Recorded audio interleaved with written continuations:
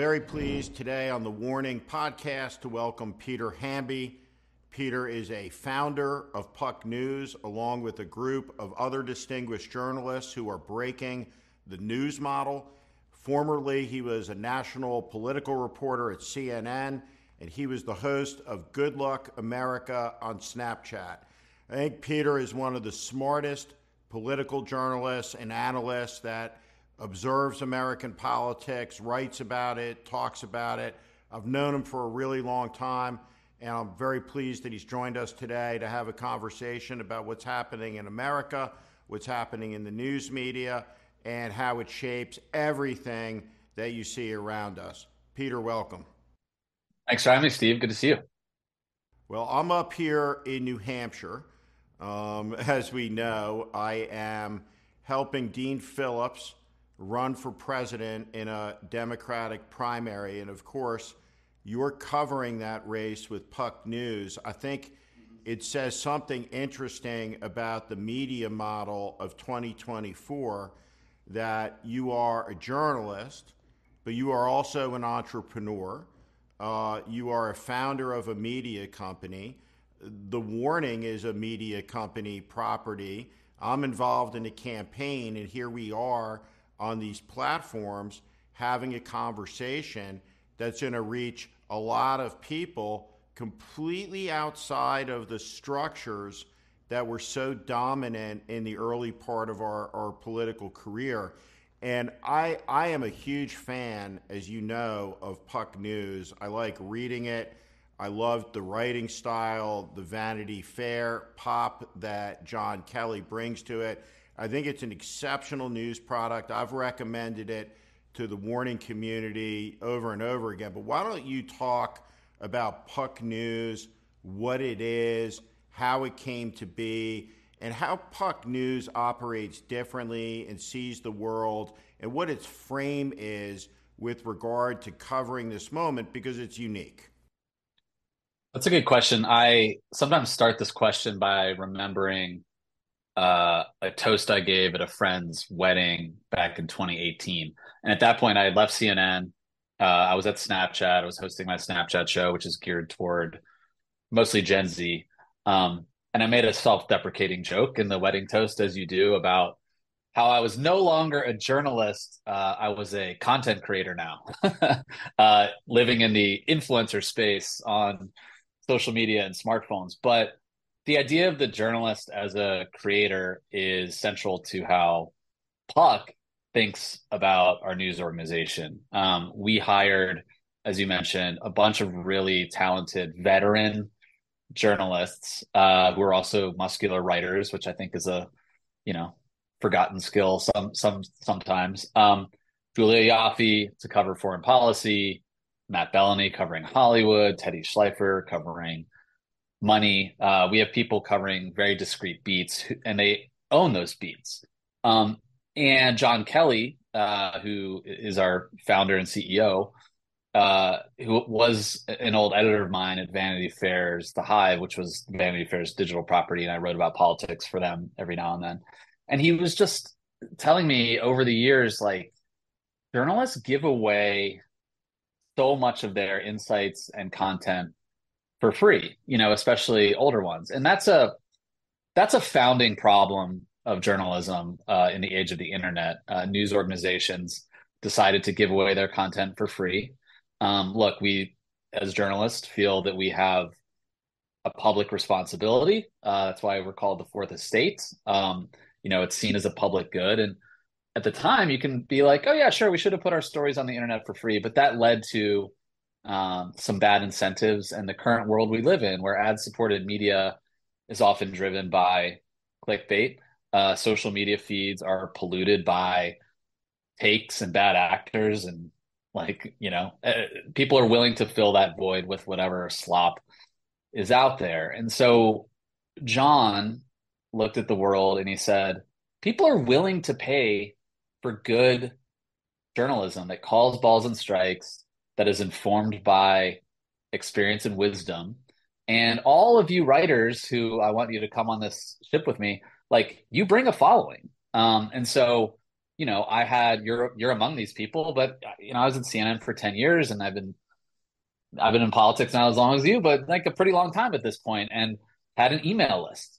And like every time I would write an article for CNN, I had a BCC email list, and you get these emails all the time, where it's like I would write a story about, at the time, like Obama or Mitt Romney, and blast it out to a bunch of people.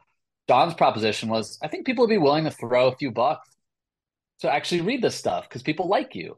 And the business model is, if even a handful of people are willing to pay a certain amount for this writing, you can build a business on top of that. And so basically, it's a combination of the Substack idea where people pay to follow writers and reporters they want, but blended together with a traditional newsroom model where we have editors and editorial standards. And so, we're starting small and nimble, but that's the right way to grow a startup, especially in this economy. And it's turning into something that I think people really want because, again, our reporters have great sources. We're willing to tell the truth and not just be beholden to orthodoxies on the internet or revenue chasing business models out there. And all of our reporters have a good following and expertise where people trust us. But we're still growing, like if I was in New Hampshire right now and I went up to a man on the street in Manchester and said I was getting some quotes for Puck, they'd be like, what the F is Puck? So there's still those like growing pains you have when you're a new brand in the universe. But for people listening, I would compare the business model to something like The Athletic or The Information. These are sort of subscription based news organizations where you're paying for journalism, and journalists are the creators at the center of that business model. And that feels good for me, at least. The business model might not work for every news organization, but it's working for us. Can you talk about at the beginning of the launch of a company like this? You're sitting in a room, it's a business, the business needs to be profitable in a time where trust has collapsed between the American people and literally every institution in the country. Even the military now is in a rapid state of decline with its trust numbers. Are you conscious of that as you and your partners in a new news organization in the beginning in the room? Do you talk about it? Do you talk about the standards, the integrity issues that you want to bring to life at Puck that are elemental, right, as news values, but antithetical for a lot of quote unquote news organizations in this age where the easy buck is the freak show dollar and is the nut job dollar, is the conflict dollar and the angertainment dollar. And Puck is not going down that road. So it is clearly, in my estimation, moored by some type of ethical standard that's not a written policy, but that's a core conviction amongst the group of people that sat in the room. And I think it's evident in the sophistication of the writing, the nuance of the takes, and the real insights that come from the publication that illuminate in spectacular fashion what's happening at the connection points of America's power cast, which is Silicon Valley, Wall Street, Washington, and Los Angeles. I have so many thoughts and opinions over this over the years, right? Going from CNN to Snapchat, and I still work at Snapchat along with Puck and then Puck as well. The number one thing I think that you're getting at is respect for the audience and the readers, which we have at Puck. But also, I think this with Snapchat too. I try to, as much as we live in this new media world where you are competing for attention against not just the New York Times and CNN, you're competing against Netflix and your friends' text messages and games and sports and your lot. Like we're just in an infinitesimal, endless competition for attention.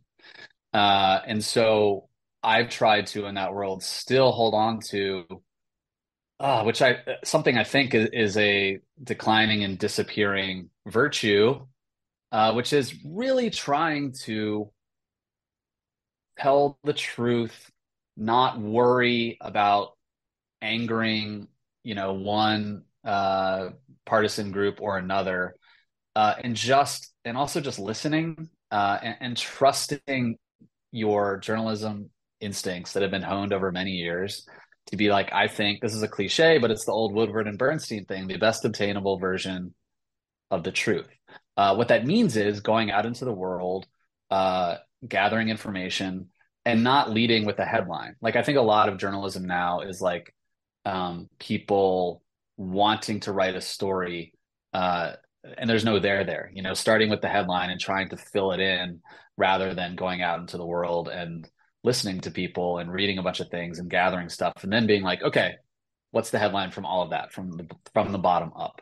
And so I think a good example of this, and I've talked about this a decent amount, uh, is CNN, which is, by the way, I love and root for CNN. They were so great to my career.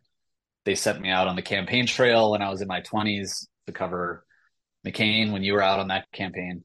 Um, and I owe them a lot. But I think in the Trump and Jeff Zucker years, everything was a hair on fire, volume 11 emergency. And look, I know you and a lot of your listeners also believe that. But I do think that 10% of the time, maybe, you can turn the volume down. And that for a news brand like CNN, the most trusted name in news, um, during those years, it just veered a lot into outrage, opinion, um, and I think they lost trust with audience because, they didn't totally respect the audience's appetite for the things they're talking about.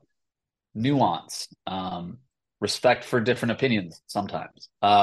And CNN's trust, according to multiple polls, declined significantly over the Trump years. And I think that's not just because that CNN was subject to attacks from Donald Trump all the time, calling them, fake news and the enemy of the people. Trust also declined among Democrats and independents. And that's not true for other news organizations. By the way, the most trusted news organization in the United States, Steve, according to the Reuters Institute of Journalism and the Knight Foundation, I believe, is not any of the news organizations we know or think of. Well, number one is the Weather Channel because it's just the facts. Here's the weather. You can see it. Number two is the BBC, which is not an American news organization and is the number one most trusted news organization in the US. And the BBC might have challenges here and there, but they don't allow their reporters to just tweet their opinions all the time. They are very, Associated Press style newsroom where it's here's the facts, and we have cameras on the ground and places around the world to show you these stories. And I think that kind of behavior over time is the kind of stuff that generates trust. And the only other thing I'll say on this is I was at the Iowa State Fair back in August, covering all of the hapless Republicans who aren't beating Donald Trump right now. And I was stopped by lots of people there at the fair in quote unquote flyover country who like my Snapchat show a lot. And I was like, just tell me why. And these weren't just Gen Z. This was like, millennials too. They're like, you seem fair. Like there's just every time I turn on this channel or that channel, every time I see a headline, I feel like it is either outrage clickbait or politically biased. And, some people just say that reflexively. But they're like, sometimes you write or you do fair and critical stories about Democrats too. And like, even if you only do it a few times, like that suggests to me, that like, you don't think I'm an idiot, and so it's an old school belief for somebody who works in new media, but I do believe that respecting the audience is a very, very important thing for journalists to do. viewers and readers, a lot of them are dumb, but a lot of them aren't. And they can sniff out what feels like, you know, a fake narrative or, an outrage driven narrative versus what feels right. And I think that's sort of what I'm hewing closely to. I've used the word Trump industrial complex to describe what's come together over the course of the 7 years. And so I'll use the group that I founded as a case in point, in that there's an old saying, every cause becomes a business, becomes a racket. And so the cause, right, raised $100 million, where 85% of it is spent where it's supposed to be. Jump forward a couple of years, you have people representing that organization, the brand. They're as venomous and crazed as anything on the far right. They're as nasty. 93 cents of every dollar goes into the pockets of the people that run it. It's a reciprocal grift, and a lot of these people are the same people. What I hear you describing when you talk about CNN and the breach of trust, I assess that as the result of profound cultural condescension, which is just dripped on huge parts of the country in a frame that implies they're stupid, that they're immoral. The vaccine debate is a perfect example of this. It should not be mystifying in a country where 1 million people are dead from opioids, which were told to the people who took them were safe because of guidance from the FDA, that a few years after that, including the history with African Americans and experimentation, the Tuskegee experiments, that when the government says you have to take this in this country, and rightfully so, particularly with the tragedy of the opioid epidemic, there's going to be skepticism. And so none of that was carefully considered, reported with any nuance. It was all always, right, the rubes are rebelling over and over and over again. And so I want to ask this question because Joe Scarborough said something that I thought was very important, and he should be credited with saying it.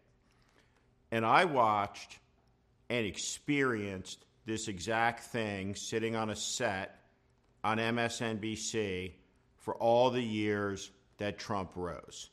And it was this. Every single Republican came on air. When the camera was off, they said Trump is crazy. He'll destroy the party and probably the country. And when the camera light went on, they were his obedient servants. He could do no wrong. What Joe Scarborough said, and you know this is true, is that every Democrat who comes on my show says one thing on camera and something else entirely as it relates to Biden. So my question is this, full stop. We talk a lot about misinformation. CNN has talked a lot about misinformation. MSNBC's talked a lot about misinformation. We talk about misinformation on Twitter. We talk about misinformation from the Russians. Is it fair to evaluate the power class of the country, the juncture point between the media and the politics in this moment in time, engaged in what functionally is a broad misinformation campaign? Because I know, I'm looking into the camera. I am telling you, right, that I know for certain, right, the people I'm talking about, right, say one thing, which is every Democratic member of Congress. They say one thing privately and another publicly, with concerns about the president, right? And his ability to beat Donald Trump. Nobody says they don't respect Joe Biden. Nobody says that Joe Biden is just completely wrong on the policies. What everybody says is they don't think he's going to beat Donald Trump. And it's remarkable that they think it's best to keep it a secret from the country when, in fact, 80% of the country is literally screaming, we do not want the choice of Donald Trump and Joe Biden. Don't want it. So if you want to ask me what the poll says, all of it accumulated, what does the polling say in this election cycle? I'm going to tell you. What it says is the American people don't want Joe Biden to run for a second term, and he's losing to Donald Trump, which is an incredible achievement considering the sexual abuse, the insurrection, the 35,000 lies, the madness, the insanity, and all of it. The extremist movement is hotter. It's better organized. It's better funded. This Trump campaign is not shambolic. This Trump campaign is lean and mean and running to win. And so my question is, am I right to think about this through that misinformation prism? Because what I see is the power class of the country in an argument with 80% of the American people on a question that they're being really clear about, and everybody is saying one thing in private and another thing in public at a level that I've never seen in my political career, with one exception, and that was the lead up to the Republican nomination when the Republicans were going from opposed to getting in line by the worst person to ever be president and the biggest threat to this country since the Confederacy. So nothing you said just now, Steve, is controversial. I will say that. And by the way, after I answer, I don't know if this is the first pod you've hosted since being with Dean Phillips in New Hampshire, but I'm sure you have gleaned some anecdotes from voters up there on this topic. And I'd like to hear those too. So I guess the one thing I might quibble with is the term disinformation, but what I agree with is I think the disconnect between the power elite in Washington, and I include parts of the press in that, has never been more removed from the everyday experience of most Americans. On the media side, you probably saw this again in New Hampshire, out on the campaign trail with a lot of people in the press. The Washington political press still thinks they're the center of the universe in terms of media consumption, when in fact they are just a part of it, and a shrinking part of it, at least on the cable news front.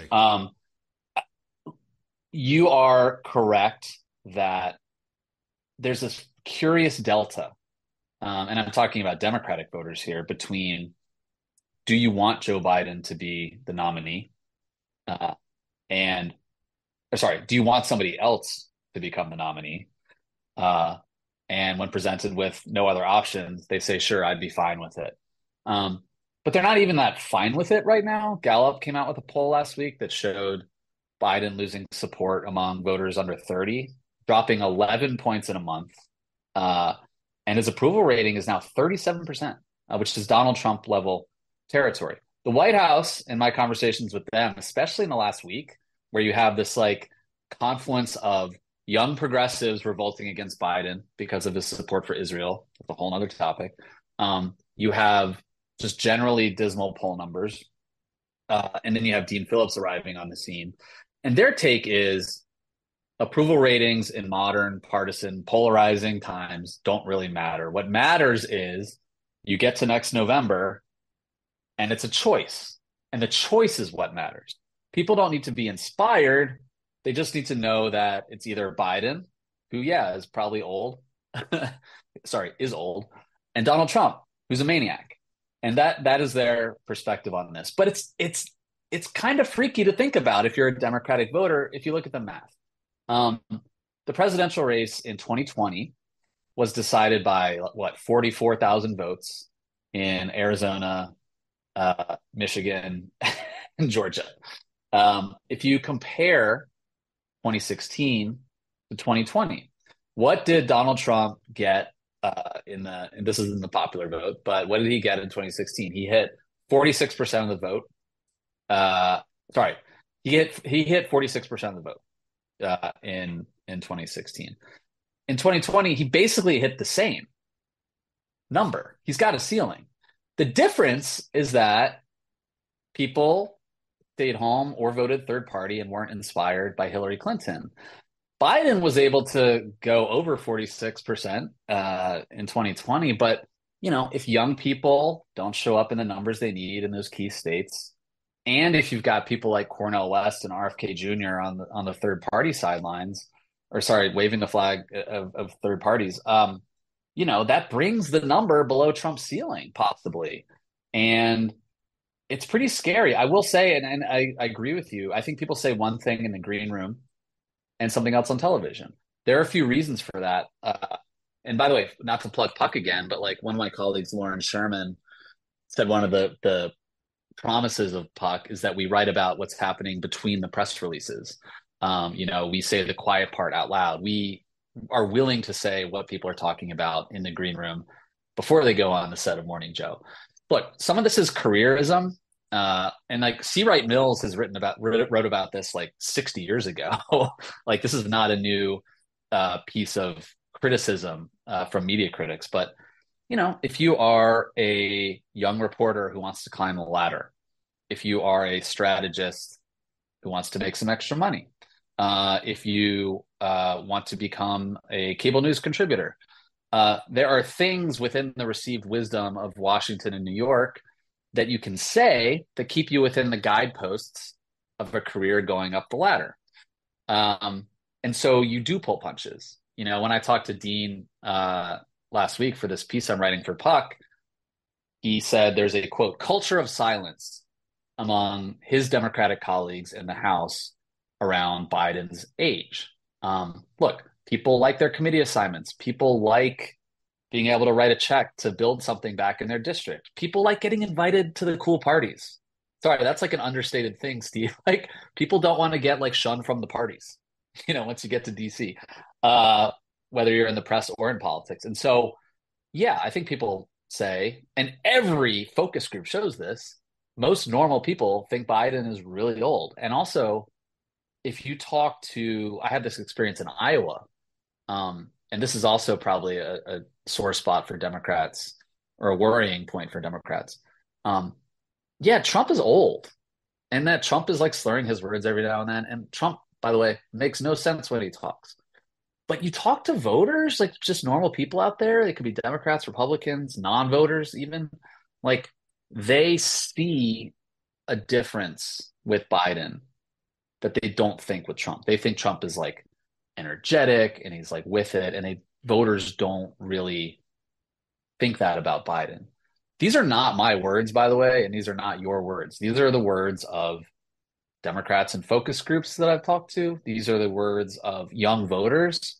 I was on the campus of the University of Wisconsin a few weeks ago doing some filming for my Snapchat show and just asking Gen Z, are you excited about a rematch? Because that's what you're going to get.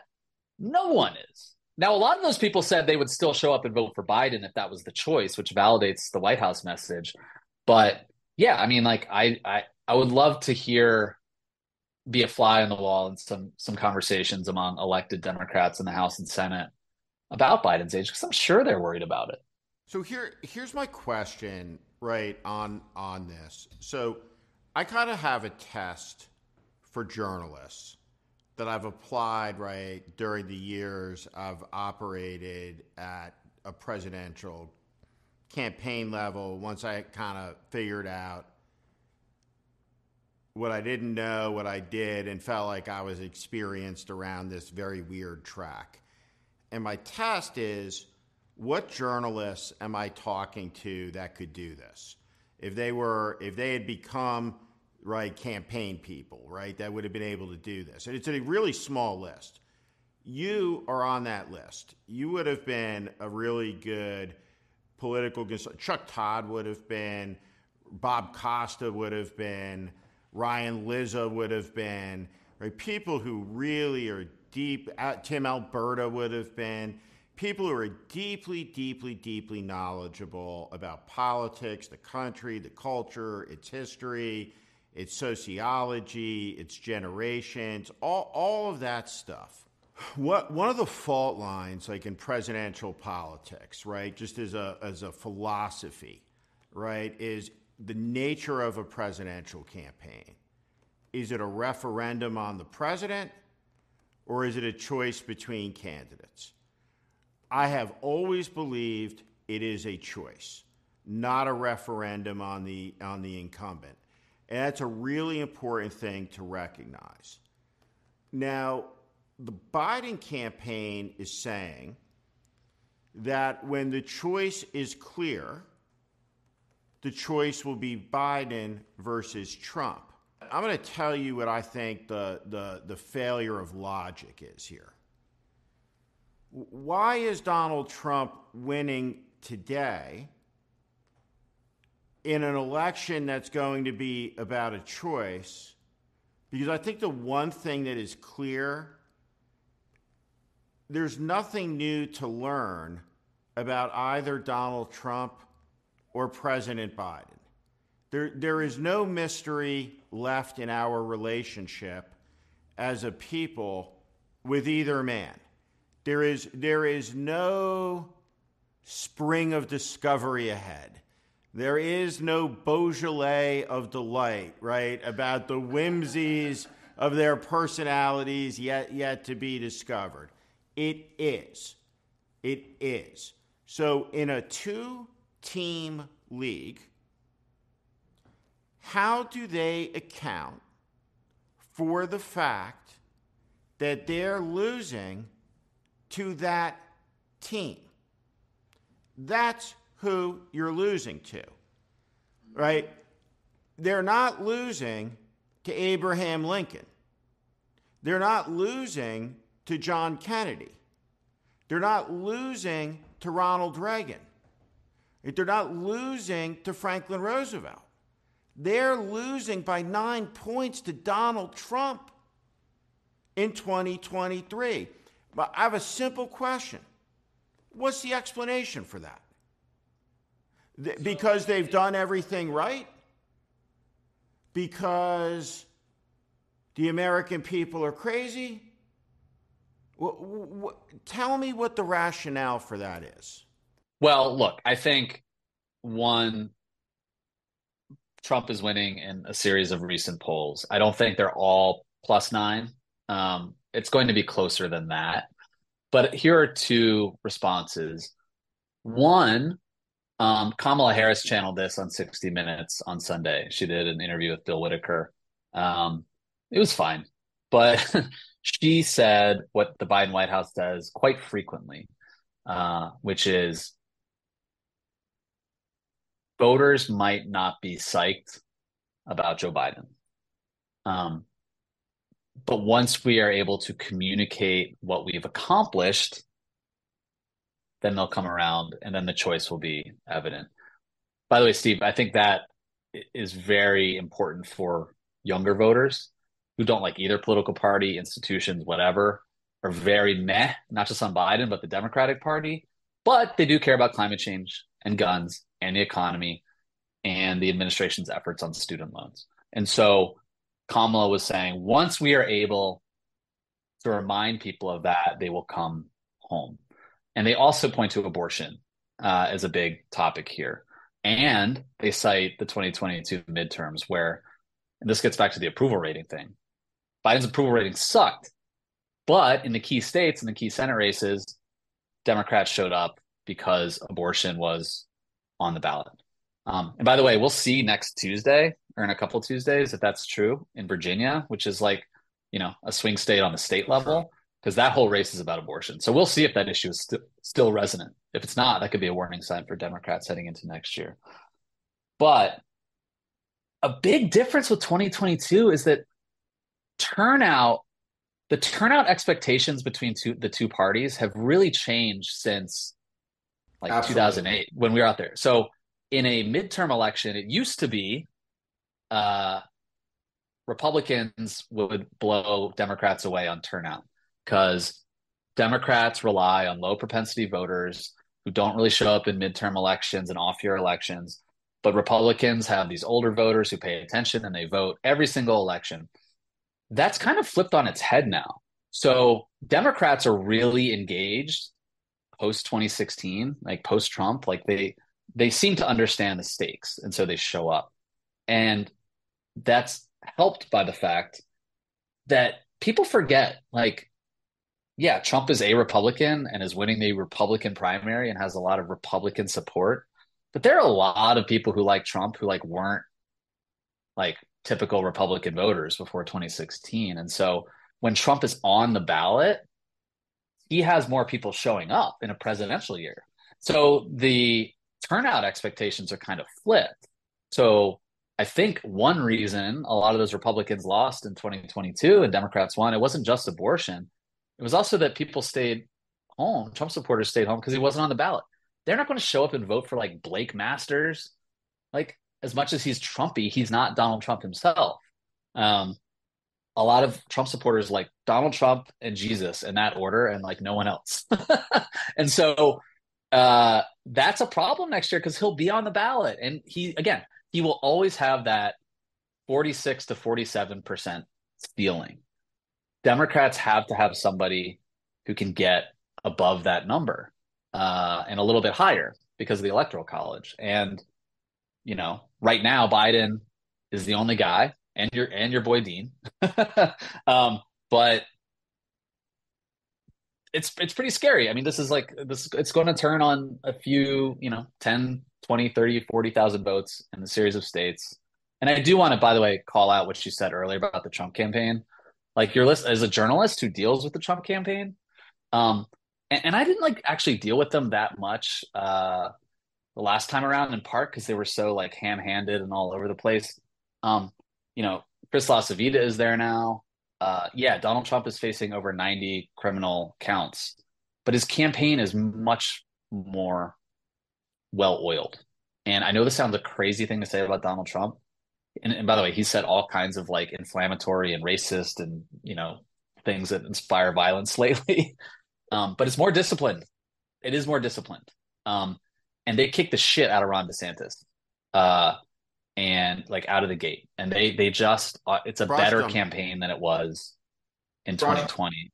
To answer your question, it's going to be a razor's edge election, I think. And Democrats better hope, and they think that again, it'll be a choice. They just need to communicate their issues better. But this also gets back to the stuff we're talking about at the very beginning of this podcast. How do you communicate the CHIPS Act, or how do you communicate your climate investments in the hardest environment in world history to get a message out?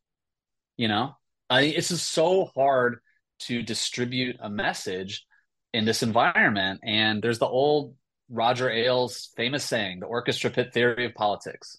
You have two candidates on a stage. One candidate says, I have a solution for Middle East peace. The other candidate falls in the orchestra pit. Which one is the press going to cover? The gaffe, Hunter Biden. It's just like there's so many distractions.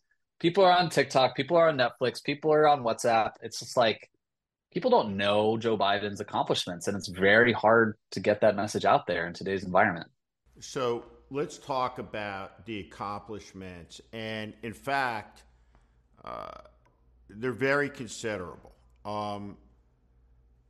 I drove across the country with my son this summer, and you're in some of the national parks, and you see and you hike on the trails that were made during the New Deal by the CCC, right? And you see the legacy. You drive across the country, you kind of recognize the incredibleness, right, of the interstate highway system. None of this existed, right, in the 1940s. It was built in the 1950s. It was transformative.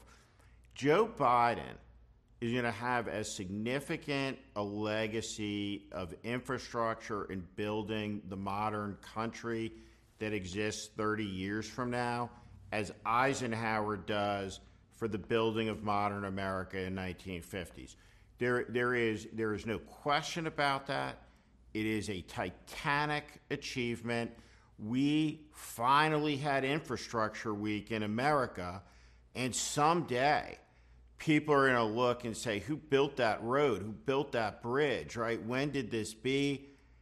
And the answer is going to be President Biden.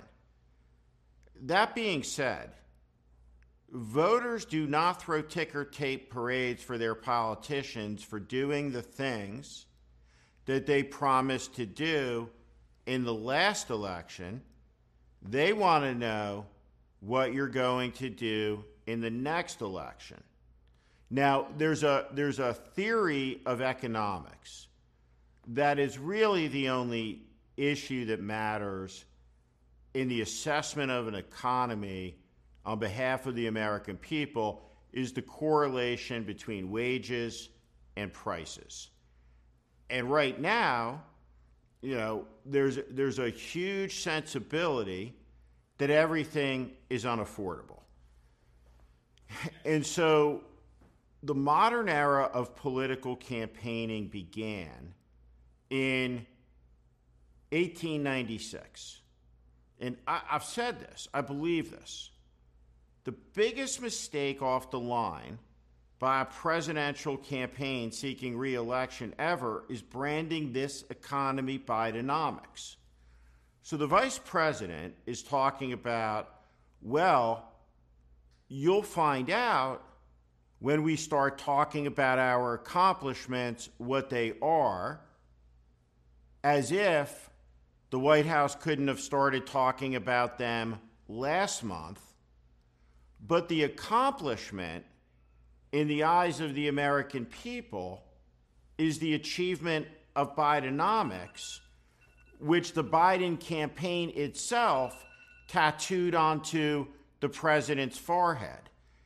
And really, the most inexplicable of ways that, in my view, would never have happened if someone out there ever would have talked to somebody who lives in America outside of the Beltway.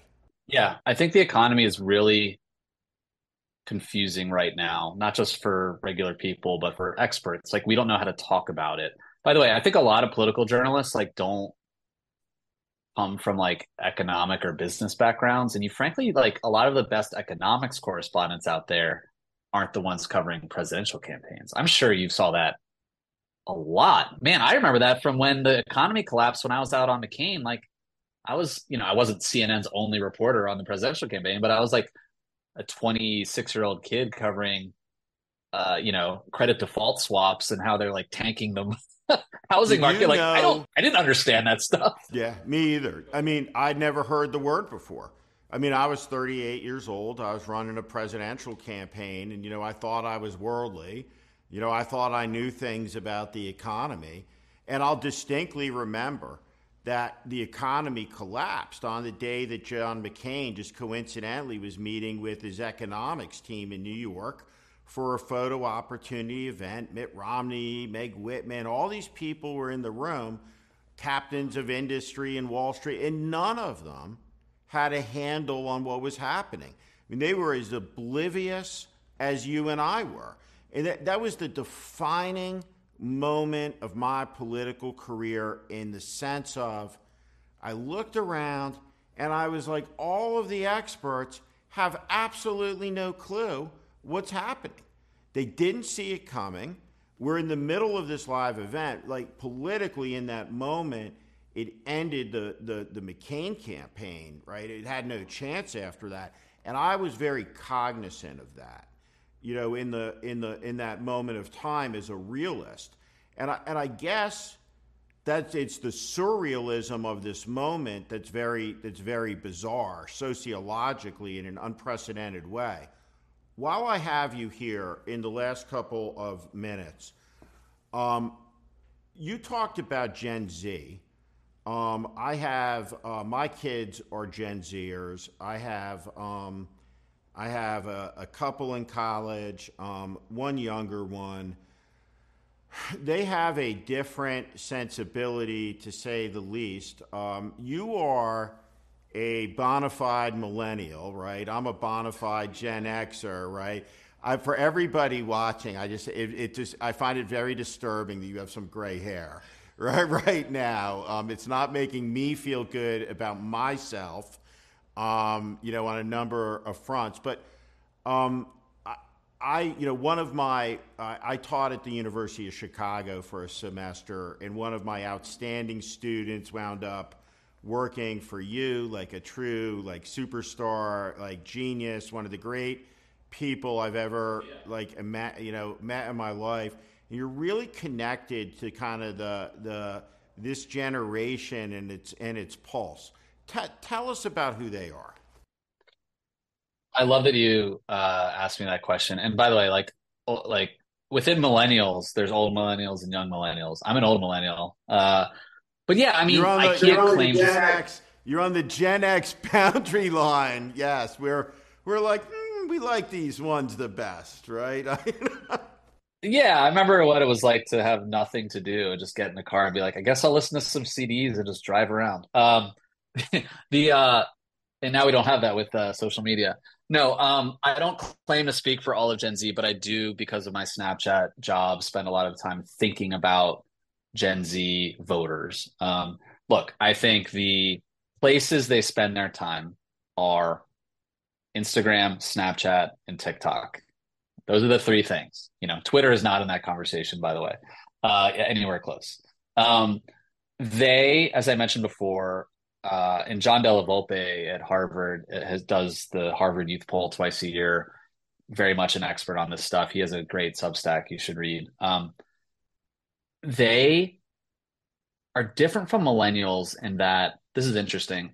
Millennials care and cared about changing the world and being very public about their uh, political inclinations, changing the workplace, lots of things. Gen Z is very much self-interested in a different way. And by the way, I don't mean self-interested in terms of like narcissistic and vain. They came up in a world, they became politically sentient in a world defined by Black Lives Matter, Donald Trump, political violence. Like a lot of young people actually think we're going to see a civil war in our lifetimes, in their lifetimes. Um, and so, whereas I came up in like the Iraq War era and Barack Obama, and in a political world where there were two parties, and sometimes they could reach bipartisan agreement, and there would be gangs in the Senate that would like maybe work on immigration. They've never seen that. And so their world is on a political level, a lot of good versus evil, oppressor versus oppressed. Social justice is very important. Race and identity politics is very important. We're seeing this play out in a lot of the protests around Israel and the war in Gaza. Younger people are way more inclined to support the Palestinians than older age groups are. Um, but they see politics through protest and conflict in their personal lives. And this is where I get to the self-interested part. They care about their friends, their family, their bank account, getting a job. They're less interested, in other words, in waving a flag in their everyday lives for a political issue, because they see a world where politics doesn't really work. Climate change, gun violence, access to the economy, and reproductive rights are, generally speaking, their top four issues. The Biden campaign, again, is trying to make this their reelection campaign, at least it's targeted toward young people, around they're fighting for young people to have access to the economy, access to reproductive rights, and Republicans want to take those things away. And so the bottom line is that they need issues to get activated. They're not going to get fired up for individual candidates. They're not going to get fired up just because there's a D next to someone's name on a ballot. They really feel like they need to be pulled into the process because they don't feel like they're impacted on their everyday lives a lot by the traditional political process. And again, that's a problem for Biden and Harris in 2020 because young people say over and over and over again, they don't feel like they can ever be able to afford a house. Interest rates are too high. They can't even get by. Wages aren't keeping up with inflation, et cetera, et cetera, et cetera. So the economy isn't just an issue for like old people. Like young people want jobs, income, healthcare, 401k. That they really want that because older generations had that and they don't feel like they're ever going to. Peter, the name of this podcast is The Warning, and so we've started a ending of this where I ask the people good enough to come on to give their warning, whatever it may be that you'd like to talk about. To the good folks who are gonna listen about this. There's a lot to be worried about, and you're a person who's seen a lot about American politics, and and a lot about a lot of other things as well. So I will throw it over to you to close. And just before you do, thank you so much for joining me, the Warning community, for a great conversation today. Thank you. Yeah, thanks, Steve.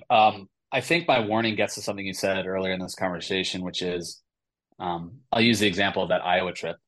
I spent most of my career as a reporter. I didn't cover the White House. I didn't cover Capitol Hill. I was living in DC, but I was always on airplanes, traveling around the country, in state capitals. I developed, I like to think, an ear for, just listening to voters. That's something I care about. I think the cultural and economic differences between different parts of our country have never been greater. And I don't mean like necessarily the political differences, but I mean, when I went to the Iowa State Fair, I was walking around with my camera crew who were all like people from LA. We stood out like sore thumbs. Like the clothes we're wearing, the tattoos are different. It's just like I have been to Iowa 30, 40 times in my life.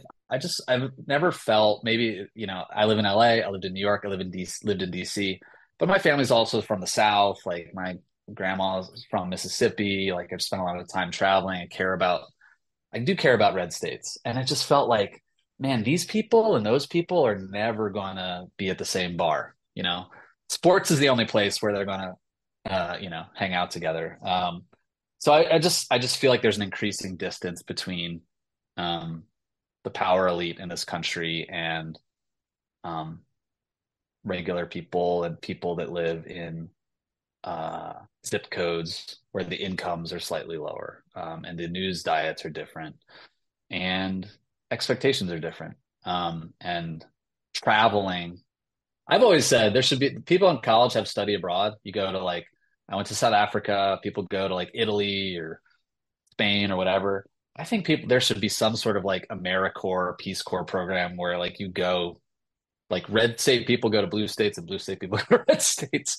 I just think in-person conversations would make things a lot healthier. I think we're en route to that. A lot of this Warning community frequently asks what it is that I read. I read Puck News, and I encourage all of you to subscribe.